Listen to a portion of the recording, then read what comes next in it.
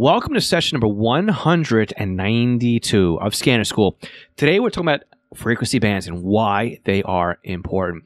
So all the notes from today's podcast can be found on our website over at scannerschool.com/session 192. Today's podcast is sponsored by our two brand new training courses. Our free SDR course, The Ultimate Beginner's Guide to Software-Defined Radio, will get you started with SDRs in an afternoon. We will show you what hardware and accessories to buy to get started with software-defined radio. Then we'll show you the step-by-step how-to install the drivers, tune your first frequency with SDR Sharp, and then have you monitoring digital at the end of this free course. Our advanced course continues with the beginner's course left off and levels up your SDR experience. In this course, you'll learn even more about software-defined radio.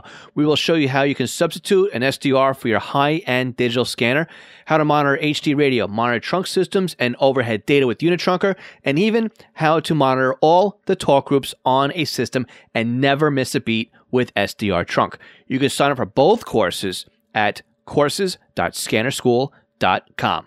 Before we start this week's podcast, I'd like to take a moment to thank our Patreon supporters. Patreon is a month-to-month sponsorship platform. We have 3 different support tiers, each with different benefits. But the most valuable tier is our $5 a month tier. This equates to sponsoring the podcast for about $1 per episode.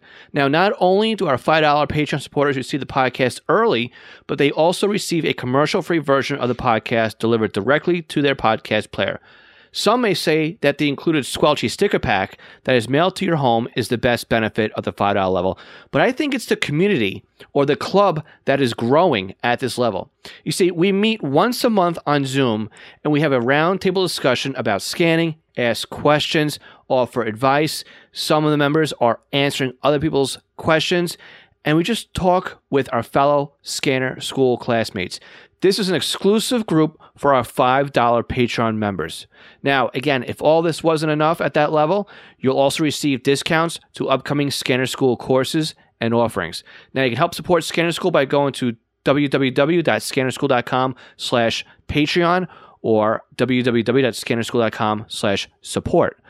Now, I'd like to thank all of our Patreon supporters at all levels, and they are Arthur Huron, Bill K., Brian King, Buzz Gold, Chris Paris, Craig Harper, Dan, Dave Pasco, David C., Danny Crotty, Ed Walsh, Edward Bramblett, Glenn Wright, Greg Johnson, Guy Lee, Jay Haycock, Jack Barry, James Broxton, James Felling, James Peruta, Jay Reed, Jeff Block, Jeff Chapman, Jenny Taylor, Jim B., Jim Heinrich, John Keel, John Sweeney, John Goldenberg, Ken Newberry, Kenneth Fowler, Kevin Zwicky, Lenny Bauer, Les Stevenson, Lynn Smith, Mark Beebe, Mason Kramer, Michael Gorman, Michael Kroger, Nicholas Stenger, Paul Teal, Raymond Hill, Robert Kanzler, again, Ronnie Bach, Sal Marandola, Terry Weatherford, Tim Mazza, TJ, Todd Glendy, and William Arcand. Now let's start the podcast. Welcome to The Scanner School, a podcast dedicated to the scanner radio hobby. Class is about to begin. Here is your host, Phil Lichtenberger. Welcome to Scanner School. This podcast is here to teach you everything you need to know about the scanner radio hobby. My name is Phil Lichtenberger, and my amateur radio call sign is W2LIE. As a reminder, before we get into the meat and potatoes today, I'm still looking for more questions for the next Ask Scanner School podcast session, which releases on the first Tuesday of every month.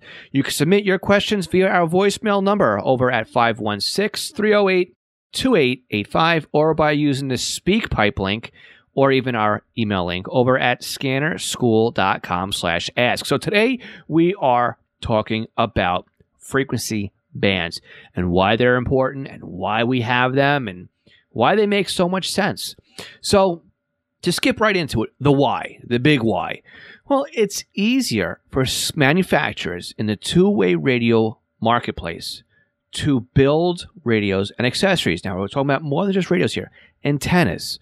We're talking about receivers. We're talking about the transmitters. We're talking about repeater systems as a whole. Radios, right? Mobile, desktop, portable radios. We have to talk about cavities and filters and combiners and all this other stuff that goes into play when it comes with the radio environment. And it's a whole lot easier to build all this equipment if you know for a fact where you need to build in. For example, could you imagine if public safety would be on 39 megahertz, 25 megahertz, 14 point whatever, right, on a low band side, and also 800 megahertz, maybe 700, and maybe down 500, maybe down in 160s, right? It would be all over the place, right? And to have all these different specifications and sensitivity values and all this other nonsense that goes along with designing radios, and it would be a nightmare for manufacturers in order to do that. But not only that, just to keep track of where things are, right? Could you imagine, again, if we had where the CB spectrum is here in the United States in 29 megahertz, but not only do we have free use CB, and we know how well that works, right? We know that people are buying illegal amplifiers and they're going much further than they had to go and should be going on CB, interfering with public safety that's a state away. That wouldn't fly, right? That's unacceptable. So to keep things very well organized and in certain places and everything else, we have frequency bands. So we also need to remember, like, this is not done on a local and state level, right? It's much, much bigger than that. Think globally, right? Globally, there is a plan. There is a radio spectrum plan. And these are done by ITU regions. This is the International Telecommunications Union. And there's 3 sections worldwide. So we're going to take a copy and a paste right out of the Wikipedia page for this one. I'm going to read them off to you here. And basically it says that the ITU, or the radio regulations here, it divides the world into 3 ITU regions for the purpose of managing the global radio spectrum. Each region has its own set of frequency allocations, the main reason for defining each region. So Region 1 includes Europe, Africa, and the former Soviet Union, Mongolia, and the Middle East west of the Persian Gulf, including Iraq. Region 2 covers the Americas, including Greenland, and some of the eastern Pacific Islands. Region 3, the final region here, contains most of the non-FSU Asia east of and including Iran, and most of Oceania. And there's several bodies, sets, standards for frequency allocation, including, again, the ITU, which is the International Telecommunications Union. We've got the European Conference of Postal and Telecommunications Administrations, which is CEPT. And then finally, we've got the Inter-American Telecommunications Commission, or the CITEL, I guess is what you say. It's CITEL. So to improve on harmonization and spectrum utilization, most services allocations are incorporated into national tables of frequency allocations and utilizations within the responsibility of the appropriate national administration. And the allocations are primary, secondary, and exclusive or shared utilization within the responsibility of the national administrators. So allocations of military usage will be in accordance with the ITU radio regulations. In NATO countries, military mobile utilizations are made in accordance to the national or the NATO Joint Civil Military Frequency Agreement, the NJFA. Huge, huge mouthful. So there's interesting bits and pieces here. Let's take out the ability to use harmonization and spectrum utilization, where they talked about the primary, secondary, and exclusiveness. So let's talk about areas such as like shortwave radio broadcasts, right? There's been a huge fight basically in the shortwave radio spectrum between shortwave broadcasts and amateur radio. They share a lot of the same spectrum there. Well, who's got first rights to it? Is it amateur radio or is it shortwave radio? Well, one of them has primary use.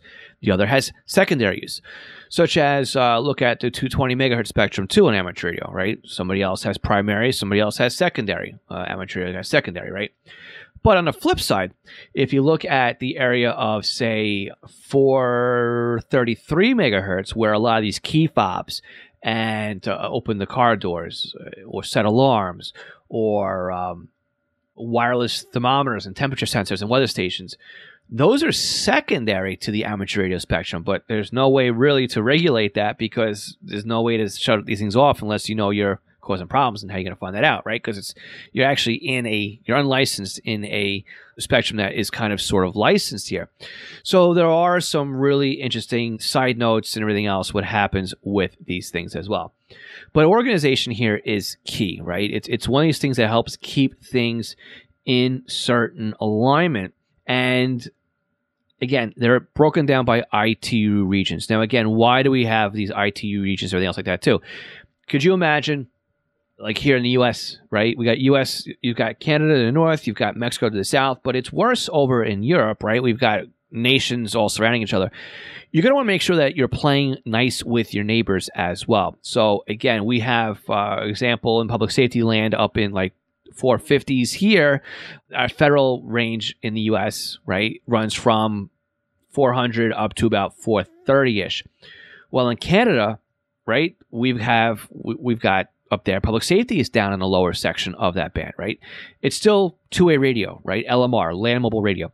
So what ends up happening is we've got some trunking networks and PD and law enforcement in areas that border Canada, such as in Buffalo, New York, where instead of being where they typically would be, 450, 460, 470, they've got approval to actually be at 420, right? So that they don't interfere with whatever Canada's got going on in the 450, 460 region of the UHF spectrum. So again, keeping things kind of aligned in a more or less band plan globally really helps things out. But it also makes a difference on a small level too, in the country level, in the county level, right, in the state level. And on the other side of this break, I know we're rushing right into the break on this one. It's an early break, but we're going to break all this down for you. This is a really quick podcast episode because there really isn't. I mean, this is kind of fundamental stuff here. It's really simple to talk about in a breakdown. But again, like I said, on the other side of this break, we're going to talk about more about what we can find here on allocations and frequency assignments and a couple of great examples as to, again, why we do this again. So again, if you are a Patreon supporter over at the $5 level or $3 level, even for that matter, you don't get this break. You can skip right over it. So for everybody else, stay tuned. On the other side of this break, we're going to finish up this podcast episode. Did you know there are ways to help support the Scanner School podcast that doesn't take any time or any extra money on your part? If you go to scannerschool.com/support, you will find we have several ways that you can continue to do your online shopping and help support us. We have links to Amazon. If you click on our link before you go to Amazon, anything you buy from there will help support Scanner School. Now, if you're in the market for a brand new scanner, an antenna, other accessories, we have links to Scanner Master, where you can not only purchase a scanner and accessories, but you can also get your radio programmed. And by clicking on our link before you buy, you are helping to support the podcast. Now, if you're in the market for software, we have links to Butel. And if you want something new to you, we also have links to eBay. Again, just go to scannerschool.com/support before you make your purchases, and you are helping to support Scanner School at no additional cost to you. This session of Scanner School is sponsored by East Coast Pagers. Now, East Coast Pagers is one of my online companies, and we are a Unication, Apollo, and Swiss phone dealers serving the North American market. Now, if you're looking for a personal use pager or one for your department, we can get you a quote at the very best prices. So why does a company like East Coast Pagers support Scanner School? I think that every scanner radio user should at least put one pager in their collection of radios. The reason why is very simple. It frees up your scanner to just do scanning, and then you have one radio that's dedicated to your local fire activity. Now, with a pager, you can have voice storage. You can do tone outs. You can keep it silent. You can go back the next day and listen to what you've missed overnight. It's more than you can do with an out-of-the-box scanner. And with today's pagers having multiple frequencies and even having multiple channels in a scan list, like the Unication G1 can do 8 channels in a scan list. It has 64 memory channels, and out of the box, it comes with 11 minutes of stored voice and a desktop charger. The G2s to G5s, they do P25 Phase 1 and Phase 2 in simulcast environments with stored voice, paging on conventional NP25. Oh, and they're upgradable too to DMR Type 1 and Type 2. They are more rugged than today's consumer-based scanners. And with a pager like a Swiss Phone S-Quad, you won't even realize you're wearing one. It'll help keep you informed as to what's going on in your neighborhood. So again, eastcoastpagers.com or contact me directly, phil@eastcoastpagers.com. Do you have a new scanner? You're having problems understanding how it works? Maybe you're new to the entire Home Patrol database of programming and you can't figure out Sentinel.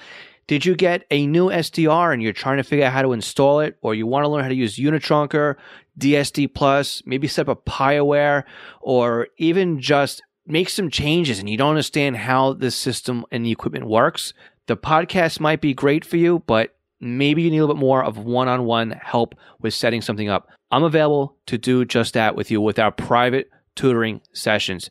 You can book me online by going to scannerschool.com/consulting for a 1-hour session. And it's great because we can actually share computer screens remotely, and I can guide you through step by step as if I was sitting right next to you. So again, book me for an hour at scannerschool.com/consulting for your Scanner Radio one-on-one tutoring session. National Communications Magazine is your personal library of scanner, CB, GMRS, FRS, MURS, and two-way radio articles written by the best minds in the business over the past 3 decades. Your NatCom personal online access account allows you to download the newest issues of America's Hobby Radio magazine, as well as back issues too. So visit natcommag.com to download your free sample issues and sign up today. That's natcommag.com for National Communications Magazine. Okay, so again, why are ITU regions important, right? To kind of bridge on what we talked about just a few minutes ago, is because we want to keep neighboring countries and governments on the same blocks of frequencies. Example, all of FM radio in a set of spectrum, all of TV in a certain spectrum, all of public safety in another set of spectrums, right? But it's even more important when we come to worldwide. Again, we talk about things like shortwave radio and even low-band communications such as marine traffic or amateur radio traffic, military traffic, right? That's all done 30 megahertz and lower, right? It's very important to keep things in order there. But what about stuff that's even on VHF, UHF? Think about weather satellites that are constantly orbiting the globe, right? You don't want them kind of interfering with public safety or TV or something like that when they're coming over certain nations or certain continents, right? So the ITU regions really help to align where a lot of these things can come into place. So again, space, weather, and satellite, shortwave radio. And they also have a roadmap for development and future spectrum. So let's talk about something here we're going to talk about more on next week, but I want to touch on it this week too because it really does tie in very tightly to what we're talking about right now, and that is UHF T-band, right? So here in the United States, UHF public safety was just 450 to 470 until they ran out of spectrum, basically. And in the early 1970s, the FCC gave permission in 11 major cities to use 470 to 512 as additional public safety frequencies. These were part of the UHF TV band, right? So that's how you get UHF T-band. Now, again, we'll talk about this more next week, but we're going to see what happens when these 11 cities kind of play around in the TV band when there's still TV in the TV band, right? A whole bunch of headaches kind of come around. So what are we talking about more on a band plan, right? Now we're talking about local band plan. Well, use per frequency, right? Modulation schemes, channel numbers per frequency. Think about CB and TV stations, right? And even bandwidth, right? So you know that going on 760 megahertz here in the US again, everything up there is going to be digital. It's going to be P25, right? We kind of have that established at this point, right? Anything going in there for public safety is going to be P25. Things that are coming out now in the UHF spectrum, they have to be narrowband, and any new things now need to be ultra narrowband, right? 6.25 kilohertz wide. These are all standard in that set of spectrum. Even when you come down as far as amateur radio, right? Certain things are breaking down into within the amateur radio spectrum, broken down further, such as this is for Morse code only, this is for digital use, this is for voice. Well, what kind of voice can you use here? Is it AM? Is it FM? Is it upper or lower sideband, right? These are all different things that are all part of like this micro band plan that comes out here too. So again, what are some examples here of things that are broken down into plans or services? Marine, aviation, amateur radio, satellites, including weather, communications, TV, radio astronomy, land mobile radio, radio FM broadcast, television, CB, GMRS, federal use, trunking, even cell phones, right? Things are all broken down neatly and organized. And when you have issues such as what we had years back with the reband process, let's talk about the rebanding again. This is where you had an LMR, was it a PMR? What was it at the time? It was basically a two-way over cellular, right? But it basically was formed. Nextel was basically formed as just a two-way service. So it really sat in the two-way radio spectrum, which was above public safety. So you had cell phone, you had public safety, you had Nextel, right? Is that the way it broke down? Maybe it broke down backwards. But anyway, what ended up happening, well, that's the way it is now. But what ended up happening, long story short here, because now I'm getting confused over it, is that you had interference from Nextel in both the public safety spectrum and the cell phone spectrum. So in order to realign things and get things where they had to be, we had what is called rebanding. So now Nextel, because at that point, not only did they have push to talk, but also had cellular coverage on it, is they swapped spectrum with public safety, bringing public safety down 15 megahertz, Nextel up 15 megahertz, so that it aligned more with the cell phone services and the trunking lined up more with the public safety spectrum, clearing up the interference from Nextel. So there was a whole lot of stuff that gets shooken down. Now, again, we alluded on this before as well, where we had primary and secondary use, right? These are all also part of spectrum management as well. So there's a lot that happens and goes on to band plans and how these work. And if you want to take a look at it, just throw into Wikipedia radio spectrum and you'll get a whole PDF of the layout from basically DC all the way up into several gigahertz on where everything is laid out in the spectrum. I'm not going to go through it here in the podcast because it really is kind of boring to listen to it all. You kind of have to see it. But you'll see how things are broken down into sections and the blocks and everything else like that, that really lays out just how the spectrum is broken, at least here in the United States. But you have to remember, things like this are broken down in every other country as well. So here's a tidbit in case you're not aware of it either. But CB in the United States, right, is 29 megahertz. But over in Australia, CB is actually on UHF, where we more or less have GMRS. So again, you can't take a radio here and say, oh, it's CB, it's going to be on AM, which now also allows for FM here in the US, and just bring it over to Australia because it's not the same CB, right? They have a different set of rules and regulations and planning of their frequency spectrum over there. So with that, very short podcast today, all about how things are organized and why it's important, because next week we're going to get into more of T-band and why it's causing havoc today. So again, let us know how we did in a podcast. If you're listening to us, go over to scannerschool.com/session192 and let us know how we did. If you're listening to the podcast over on YouTube, leave a comment down below and we will make sure to read and answer your comment. As a reminder, too, if you sign up for our email newsletter over at scannerschool.com, we will let you know each week when a podcast episode is delivered. And we also have another segment, which we are working on right now to help celebrate our 200th episode, which drops in about a couple of weeks. We'll see that in October. We'll have something new coming to the newsletter as well. And also make sure you're watching us over on social medias.